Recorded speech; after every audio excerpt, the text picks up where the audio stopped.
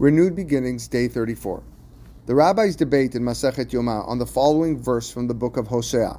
Shuva Yisrael ad Hashem Elohecha. Return, O Israel, until Hashem your God. Does this mean ad ve'ad bichlal or ad ve'lo ad bichlal?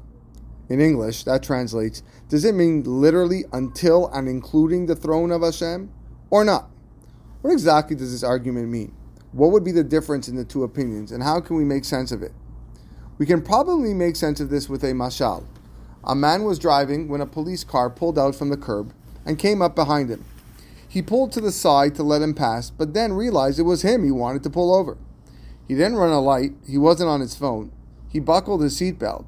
He had no idea why he was being pulled over. It turns out his rear brake light was out, something that you cannot see while you are driving. The police officer wrote up a summons, but explained that as long as he gets the light fixed within the next 24 hours, he wouldn't need to pay anything. He could just mail in a note from a mechanic and would be off the hook. The man's wife, who was in the car with him, took this in stride. She also got the car fixed the next day and suggested maybe this is a good mashal for teshuvah. Hashem writes up a summons, but as long as we fix the problem in the Aseret Yemei Teshuvah, the days we are in now, we're off the hook. But the husband thought that the mashal doesn't quite fit. The dispensation based on getting the brake light repaired is a condition built into the ticket that automatically voids the offense. Teshuvah, however, doesn't work that way. There is no automatic out.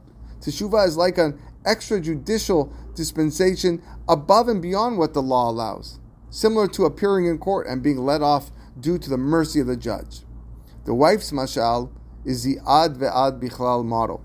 Teshuvah means we have complete control over whether that ticket gets canceled or not. It's built into the system. The husband's approach is the ad ve'lo ad bichlal model. Teshuvah can take you most of the way there, but you still need the judge's intervention and mercy to get off. Whichever way you hold, it all starts with Teshuvah.